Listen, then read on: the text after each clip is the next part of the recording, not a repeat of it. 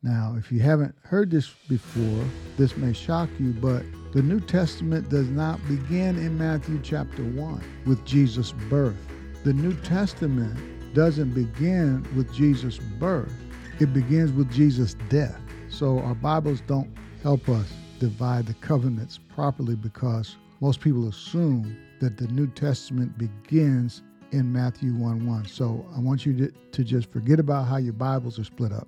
Welcome to the Living by Grace podcast with Al Jennings. When you receive the abundance of grace and the free gift of righteousness, you will reign in life. Listen in as we discuss the effortless life of God's grace.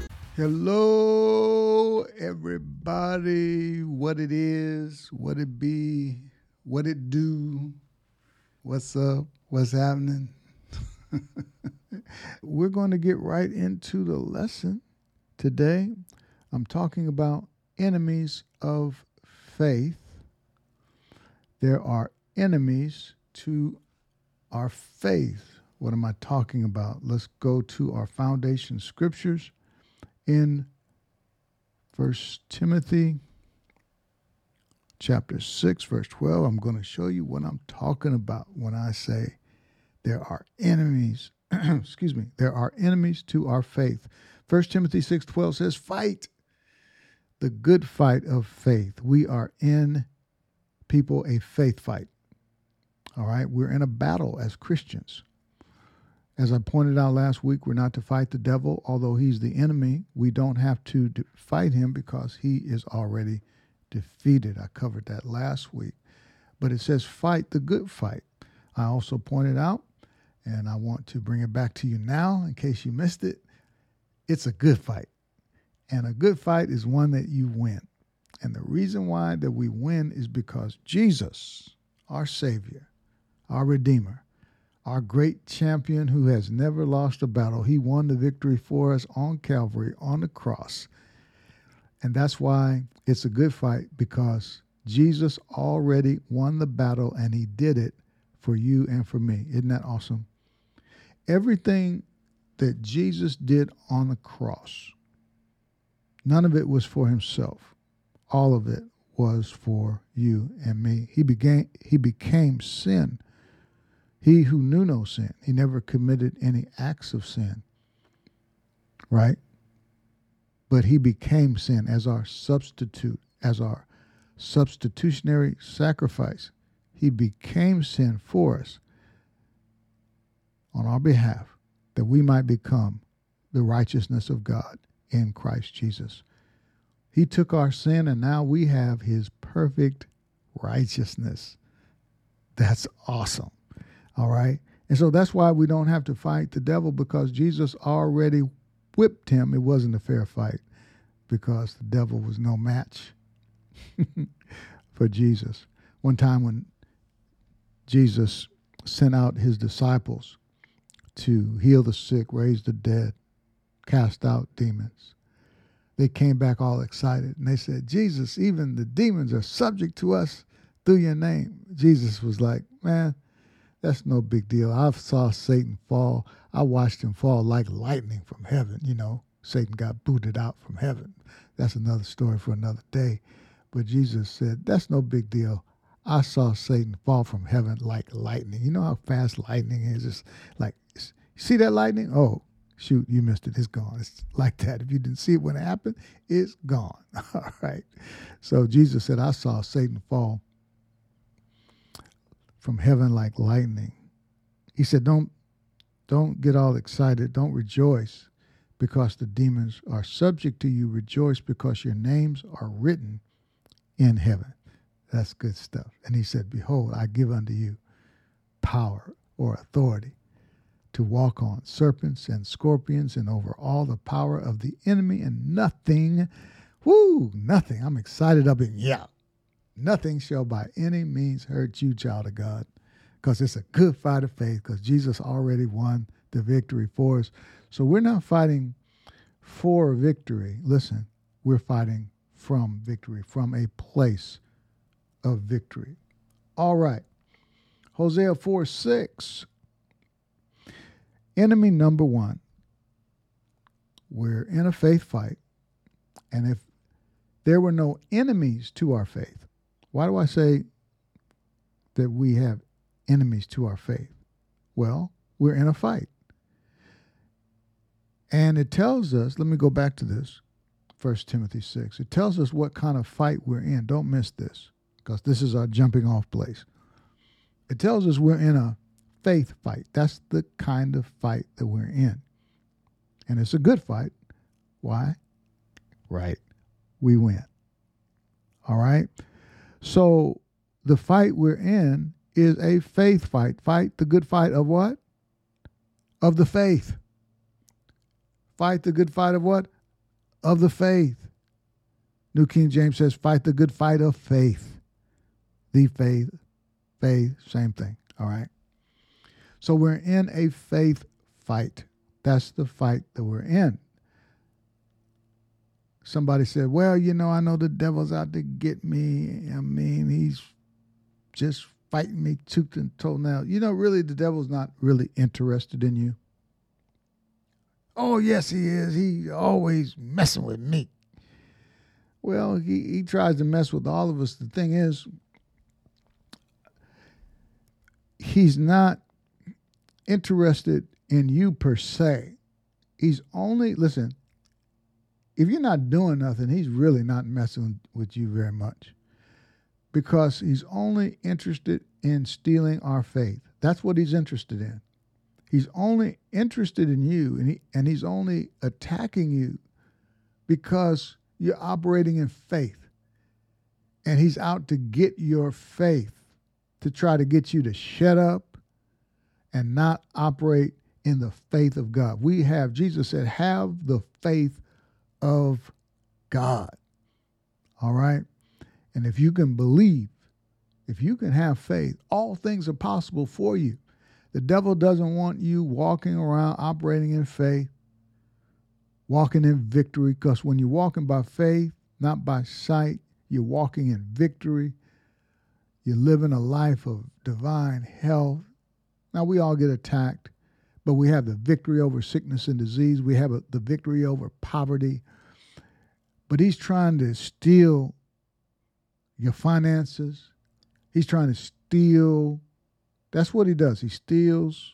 He's out to steal, kill, and destroy. He roams around like a roaring lion, seeking whom he may devour, or those who allow him to devour them. Okay? So he's out to get you to shut up. He's out to try to steal your joy and try to steal your peace. Because when you're operating by faith, you know that the joy of the Lord is your strength. That joy is a fruit of your spirit. All right, it's in your spirit. Peace is in your spirit. Everything that Jesus bought and paid for you on the cross, it's already in your spirit. But we got to renew our minds to get it in our soul. So no matter what's going on, boy, this is good stuff. No matter what's going on, we have a note of victory on our lips. We're talking faith. No matter what it looks like. It may look like we're going down, but we're not. And even if we get knocked down, we're going to get back up. Praise God. We're not going to stay down. We're not going to let the devil defeat us. Again, we're not fighting for victory. We're fighting from victory. And so when you're operating like that, operating in faith, speaking God's word, see, you're winning the fight of faith. But what he wants you to do is to get you to shut up. Stop talking victory. Stop talking faith. Stop believing that you're healed when it looks like you're sick. He wants to get you to stop believing that you're prosperous when it looks like you're broke. Praise God. When it looks like you're weak, he wants you to stop thinking that you're strong, because the Bible says, let the weak say that I'm strong. The Bible says, be strong in the Lord and in the power of his might. The Bible tells us I can do all things through Christ who strengthens me. When you're believing like that and you're talking like that, he doesn't like that. So that's what I'm talking about. He's trying to steal your faith. And now, if we are in a faith fight, and we are, then it must of necessity be enemies to our faith. Because if there were no enemies to our faith, there would be no fight to faith. Okay, now, that's all just the introduction, but good stuff anyhow. All right. I don't like this podcast to be preachy. I want it to be conversational. I'll pause sometimes and let it marinate, let it simmer. Okay. And I want you to get it. Okay. So, Hosea chapter 4, verse 6. We're getting into now enemy number one. We started last week. Enemy number one. I encourage you to take notes. This is Bible study. So I encourage you to get a pen, a paper, or your tablet, or your phone, or whatever. And let's get into some things here. All right. My people, God says, my people. This is God's people. This is in the Old Covenant. And he said, my people are destroyed for, not because they don't love me. They're not destroyed because they don't have a passion for Jesus. They're destroyed for a lack of knowledge. This is God's people. Okay?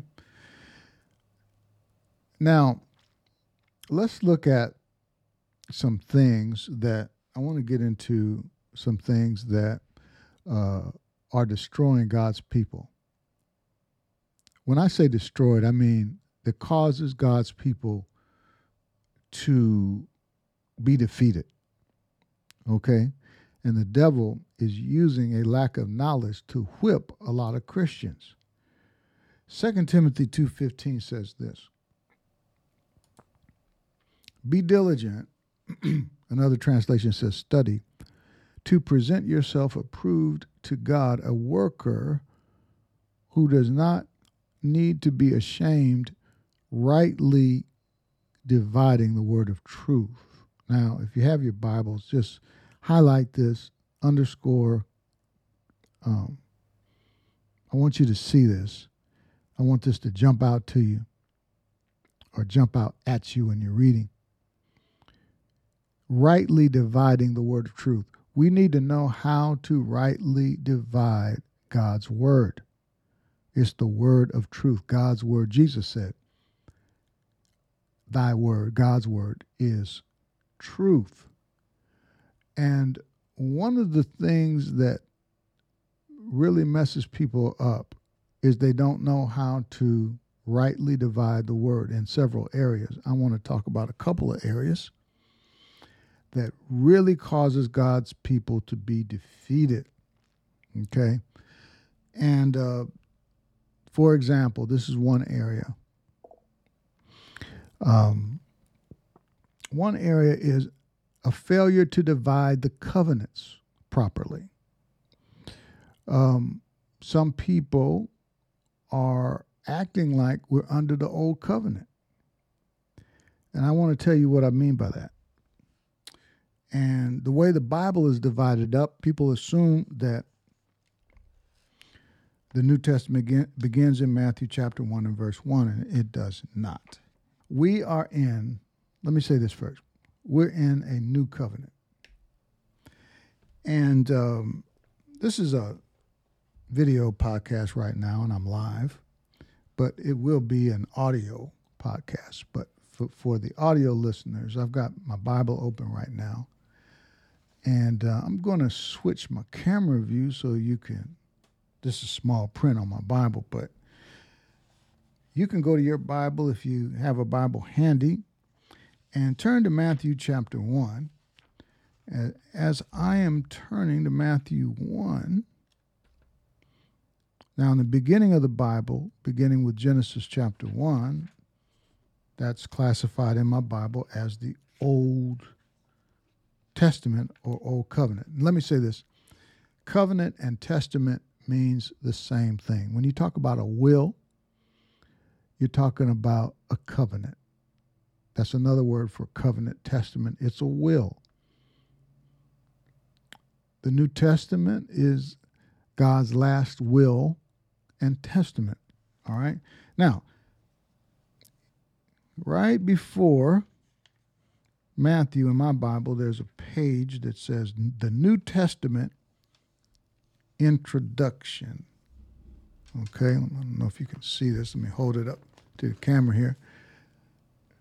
I don't know if this will focus in on it, but for the audio listeners, okay, it says New Testament. All right. And then if I turn the page, actually, there's 2 pages of introduction, and then the gospel according to Matthew. Okay. And so that makes you think, to the casual student of God's word, that the New Testament begins in Matthew chapter 1. All right.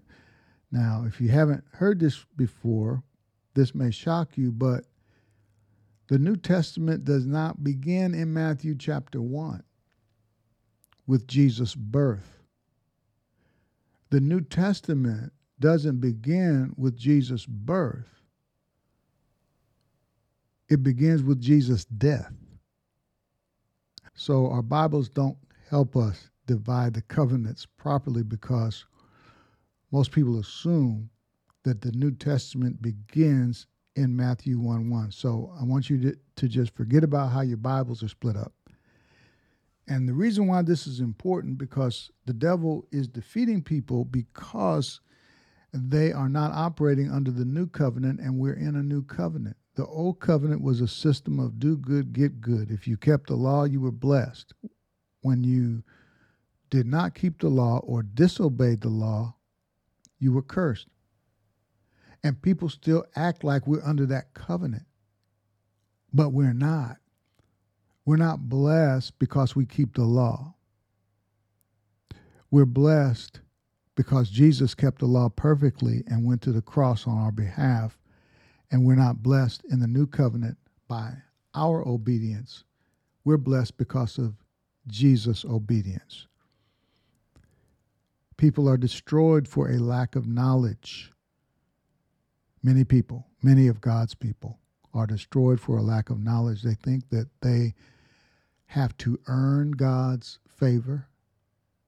They feel like they have to earn his acceptance or approval, but you don't.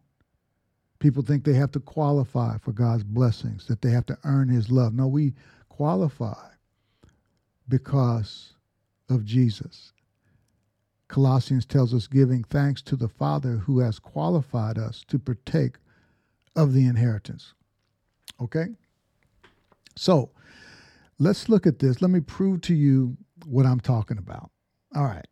Hebrews chapter 9, verse 15 reads as follows. Therefore he is the mediator of a new covenant, so that those who are called may receive the promised eternal inheritance, since a death, what? Since a death has occurred that redeems them from the transgressions committed under the first covenant. Remember, a covenant is a will. A will is another term for a covenant. Keep that in mind as we read this next verse. See, a death has to occur in order for the new covenant to begin. Let's look at verse 16. For where a will is, there it is, will. For where a will is involved, the death, there it is again, the word death, the death of the one who made it must be established. Verse 17, for a will takes effect only at death. Here it is. I mean, this is as plain as the nose on your foot. A will or a testament or a covenant can only take effect at death. So the new covenant cannot begin with Jesus' birth.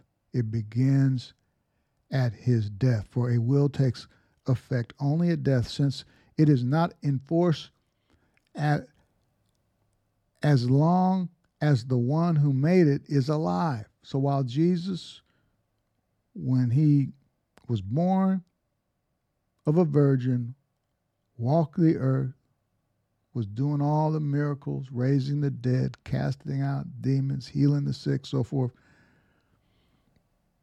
The new covenant had not started yet. See, it's not in force as long as the one who made it is alive. Verse 18, therefore, not even the first covenant. So you see, it's clearly talking about the two covenants. Therefore, not even the first covenant or the old covenant or the old will was inaugurated without blood. So here's two keys that we're seeing here. In order for the new covenant to take place, there must be death, and there must also be what? Blood. Hebrews also tells us without the shedding of blood, there's no remission of sin. Okay? Let's jump over to back a chapter to chapter 8, verse 6, beginning in verse 6, to further drive this point home. But as it is, Christ has obtained a ministry that is as much more excellent than the old. We have a better covenant. As the covenant he mediates is better, since it is enacted on better promises. For if that first covenant had been faultless, there would have been no occasion to look for a second. For he finds fault with them when he says, behold, the days are coming. Pause. Now, he found fault with the people under the old covenant because they couldn't keep the law. The law wasn't given for them to keep. The law was given for them to break. The law was given to bring man to the end of himself. The law was not intended to make us righteous. The law was given to bring man to the end of himself, for man to recognize that he needs a Savior, who is Jesus. Hallelujah, our Savior. The fault that he found with the people, the law was perfect. There's nothing wrong with the law. We don't beat up the law. The law is perfect. The problem is man can't keep it. He found fault with them when he says, not the law, but the people, because they couldn't keep it. When he says, behold, the days are coming, declares the Lord, when I will establish a new covenant with the house of Israel and with the house of Judah. Not like the covenant that I made with their fathers on the day when I took them by the hand to bring them out of the land of Egypt, for they did not continue in my covenant, and so I showed no concern for them, declares the Lord. For this is the covenant that I will make with the house of Israel after those days, declares the Lord. I will put my laws into their minds and write them on their hearts, and I will be their God, and they shall be my people. God now lives in this new covenant. He lives not outside of us, but on the inside of us by his Spirit. Whenever you made Jesus the Lord of your life, you became a new creation, according to 2 Corinthians 5:17. Old things passed away, all things become new. Let's look at verse 11.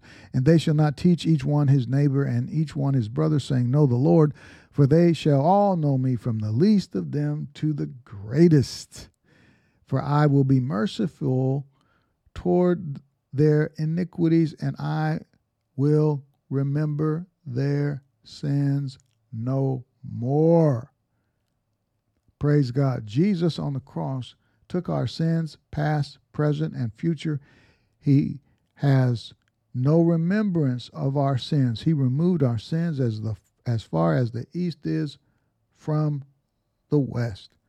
God will never be angry with you again. He will never punish you for your sins.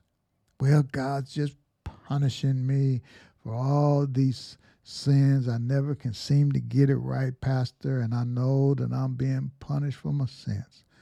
I remember I had a brother-in-law. He's with the Lord now, but he was ill, and he was walking with a limp, and I still can remember him walking down the street, and he said, "You know who did this to me, don't you?" I knew where this was going. I didn't even want to answer his question. And he pointed his finger up to point at God. But no, God didn't put any sickness on him. But people think that. This is my point.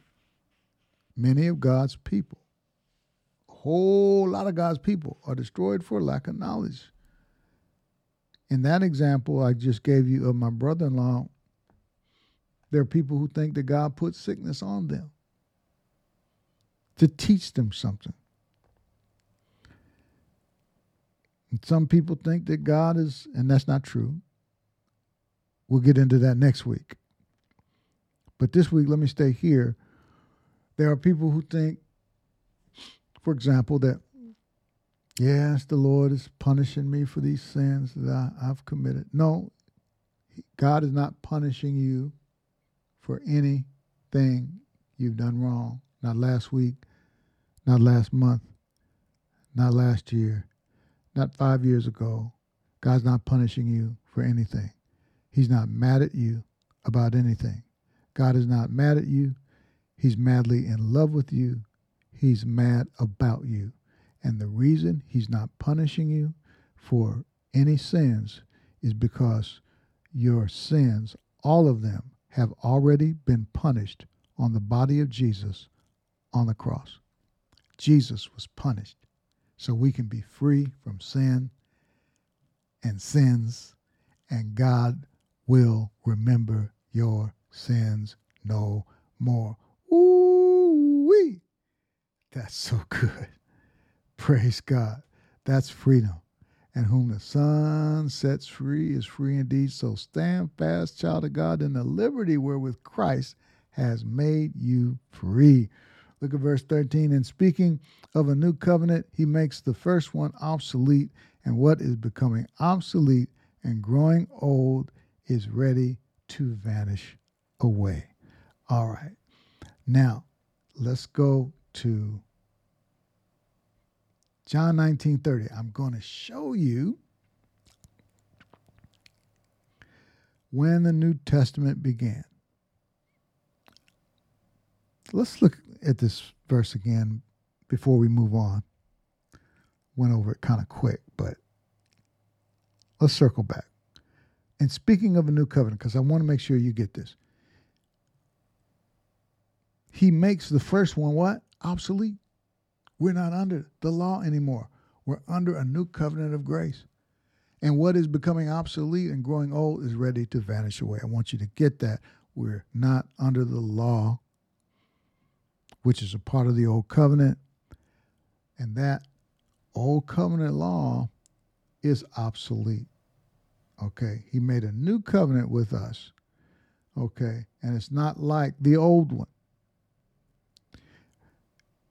Hebrews 8:9 again, when he says in verse 8, I will establish a new covenant.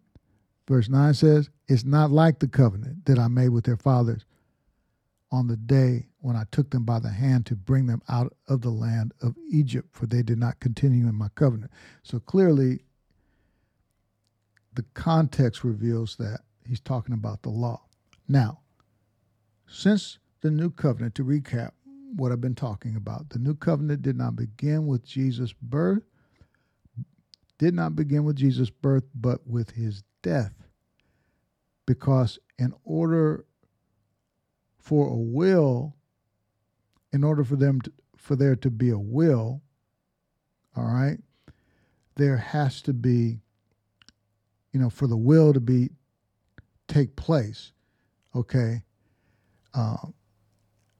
what's the word I'm looking for? Activated. For the will to be activated, there must be two things, death and blood. And that's what happened on the cross. The new covenant, the New Testament began when Jesus died on the cross, when Jesus had received the sour wine John 19:30, he said, "It is finished."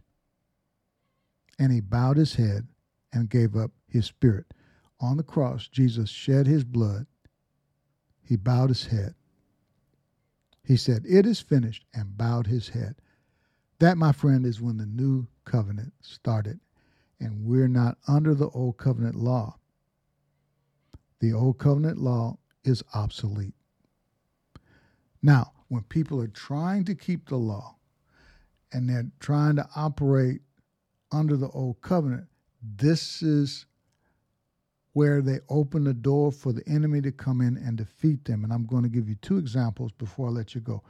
2 Corinthians 7:14. Whenever something is happening on the earth, there's always some kind of prophet. I call them non-profit corporations. But they want to talk about when things happen in America, that something bad, like 9/11, for example, when the terrorists attacked the Twin Towers. All these people got killed. There are people who will get out thinking they're speaking for God. There are people who will say that preachers, they give God a bad name by saying God did this, God's judging America for their sins. And America needs to repent. They need to humble themselves, pray, seek his face. Those are good things to do. All right. But using this verse to say that, like when something bad happened, God did it. All right. And then connecting this verse with it is really false information. It's not true. All right. It's false doctrine. Okay. First of all, God is not judging America. He's not judging Africa. He's not judging the continent of Africa, the continent of Europe. He's not judging Asia. He's not judging anybody, and he's not judging you. All right. Jesus died. Okay. News alert. Jesus died for the whole world. And he so loved, not just loved the world, he so loved the world that he gave his only begotten son. Many people know that, but don't believe in his unconditional love. Whoever believes in him will not perish, but have everlasting life. Many people who are familiar with that verse are not familiar with the next verse that says God did not send his son into the world to condemn the world. Huh? 2 Corinthians 5 tells us God was in Christ reconciling the world unto himself, not imputing their trespasses unto them. Imputing is an accounting term. All right? God, let me bring it back to you. God was in Christ, reconciling the world unto himself. And it says, not the world, not imputing or charging their trespasses unto them. All right, compare that with John 3:17. God did not send his son into the world to condemn the world. Child of God, we need to get this word out here. We need to get this word out to people. God is not judging America. Well, why did that happen? Because there's a devil out there. And he's out there to steal, kill, and destroy. God didn't have anything to do with killing people at all. He doesn't kill people. Jesus came that we might have life. He gives life. He doesn't take life. Well, what about Job? I'm going to talk about Job next week. But right now, I want you to stay here. Because this verse is an old covenant verse. It was true at one time. And I'm going to talk about this next week. Everything in the Bible is truly stated, but everything in the Bible is not a statement of truth. Just because somebody says something in the Bible doesn't mean it's true. Okay. You know, the Bible says there is no God. That's right. The Bible says there is no God. But it also says, who says that? It says, the fool says in his heart, there is no God. So, when somebody says there's no God, they're talking, you're talking to a fool. Okay. I'll get into that more next week. Stay tuned. But I want you to see right here that this is true. It's in the Bible. And it is, now this is, in this scenario, this is a statement of truth, and it's truly stated, but we need to know how to rightly divide the covenants, y'all. This statement is written to, you need to know who the Bible is written to. This statement is written to people under the old covenant law. In order for God to bless them and to hear from heaven and forgive their sin and heal their land, they had to do what? They had to humble themselves. They had to pray. They had to seek his face and turn from their wicked ways. Humbling yourself and praying and seeking his face, let me make sure you don't misunderstand me. That is an awesome thing to do. We all should be doing that. But not in order to get God to bless us. We're already blessed because of Jesus. He already hears from heaven our prayers. His ears are open to the prayers of the righteous, it says in Peter, right? We don't have to wait for him to forgive our sin under this new covenant. We don't have to wait for him to forgive our sin. He's already forgiven our sins on the cross. Period. Bottom line is end of story concerning our sin. All right. What America needs? You know what every continent, every country in the earth needs is a revelation of righteousness, a revelation of the fact that God did not send his son into the world to condemn the world, but that the world through him might be saved. We need to get the gospel to people. The good news. Gospel means good news. Some people think it's bad news. The way you hear some people represent God is they act like the Bible's bad news. You look at their face when they're preaching to people, and they look mean, and they shake. Some people, they just shake their Bibles at folks. And, you better turn from your wicked ways. Yeah. Folks need a revelation of grace and what Jesus has done for us on the cross. Instead of shaking your Bible at people, and instead of people yelling at folks, trying to make them repent, tell them the good news that Jesus took all your sins on the cross. He's a happy God. And the sin problem have already been settled, because he sent Jesus to die for the sins of the whole world. And all we got to do is accept what he did for us on the cross, and we become born again, and we become the righteousness of God in Christ Jesus. One more before I let you go. We need to rightly divide the covenants, okay? All right. This verse is not for us. Recap. This verse is not for us under the new covenant. Let's go to Psalm. Here's something else, another example of something that belongs in the old covenant. It does not belong to you in the new covenant. Now, David said this after he committed a horrible sin. Okay. He slept with Bathsheba,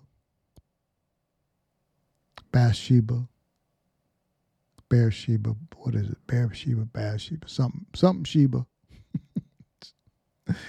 And man committed adultery.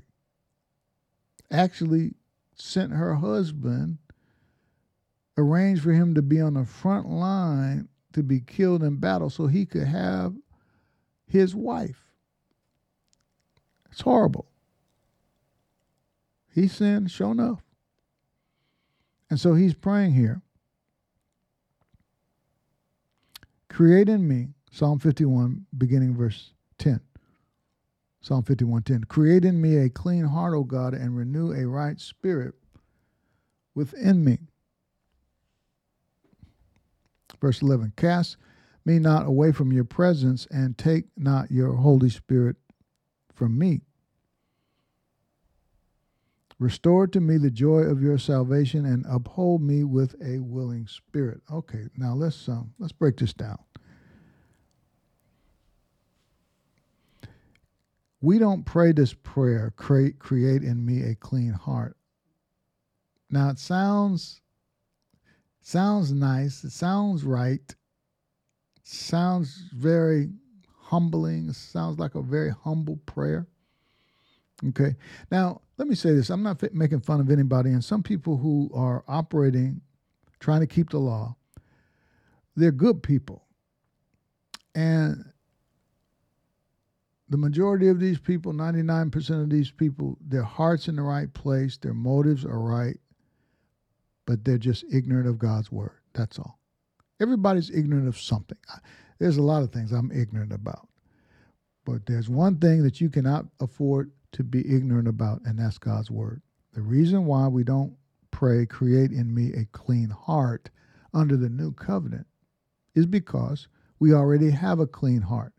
We've been made a new creation in Christ when we accepted Jesus Christ as Lord. If you want a clean heart, get saved. Receive Jesus, problem solved. You got a clean heart. You don't have to pray, create in me a clean heart. You don't have to pray, renew a right spirit within me, because your spirit is as good as it gets. Your spirit is perfect. Your spirit, we are a spirit. We have a soul, which is our mind, will, intellect, and emotions. We live in a physical body. Your spirit is perfect. When you're born again, the Holy Spirit gives you a spiritual transplant. You're circumcised in your heart, in your spirit. The Holy Spirit comes to live and reside on the inside of you. Watch this. We'll get to this in a second. We're almost done. The Holy Spirit comes to live inside of you, and he will never, ever, we have a promise that he will never leave us or forsake us. Okay? So we don't have to pray, renew a right spirit within me. We don't need a renewed spirit because we have a new spirit. Got it? Verse 11, David prays, cast me not away from your presence. Under the old covenant, that was a legitimate prayer because the Holy Spirit would come and go. He'd be there when you do right. He leave when you do wrong.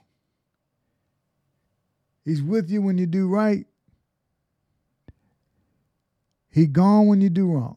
That was the old covenant. But people still act like that's true today, and it's not. And that's because they fail to rightly divide the word of truth. Specifically, they fail to divide the covenants properly. We don't pray in the new covenant, cast me not away from your presence, because he promised us. He doesn't come and go. Oh, praise God. I'm preaching myself happy today. I'm not supposed to be preaching. I want to have a conversation with you. More of a one-way conversation because I can't hear you back. But we don't say, take not your Holy Spirit from me, because we have a promise that he will never leave you or forsake you. Jesus said, lo, I am with you always, even to the end of the world. The Holy Spirit doesn't come and go. He lives on the inside of you. Listen, and you really need to understand that when you do wrong, and we all sin, we all commit acts of sin, but we need to understand that the Holy Spirit doesn't leave us. He's right there with you to help you recover. Yeah? To help you move on from that sin, to help you turn away from that sin. Okay? Oh, that's good. He's there to help you. He's there to help you. All right. Restore to me the joy of your salvation and uphold me with a willing spirit. We don't need to pray that in the new covenant. We got a joy. that no man can take from us. It's a product of your spirit. Amen. Well, that's enough for today. I hope y'all got something out of that. Praise God. Before I let you go, I just want to remind you that there is a special discount on my Bible study course, Foundation. It's 75% off the regular price of $197. And until the end of the month, you can get it for $47. It's 5 modules that you can go through at your own pace. They're broken up in little bite-sized lessons. There are 43 lessons at 43 lessons in 5 modules. Okay? And so to get that discount, a link is in the show notes, and you can click that link and go right to it, and it will give you more information about that course. All right, everybody. Thanks for joining, and I am out. Thank you for joining us today for the Living by Grace podcast. You are greatly blessed, highly favored, deeply loved, totally righteous, and destined to win because of Jesus. Have an amazing day.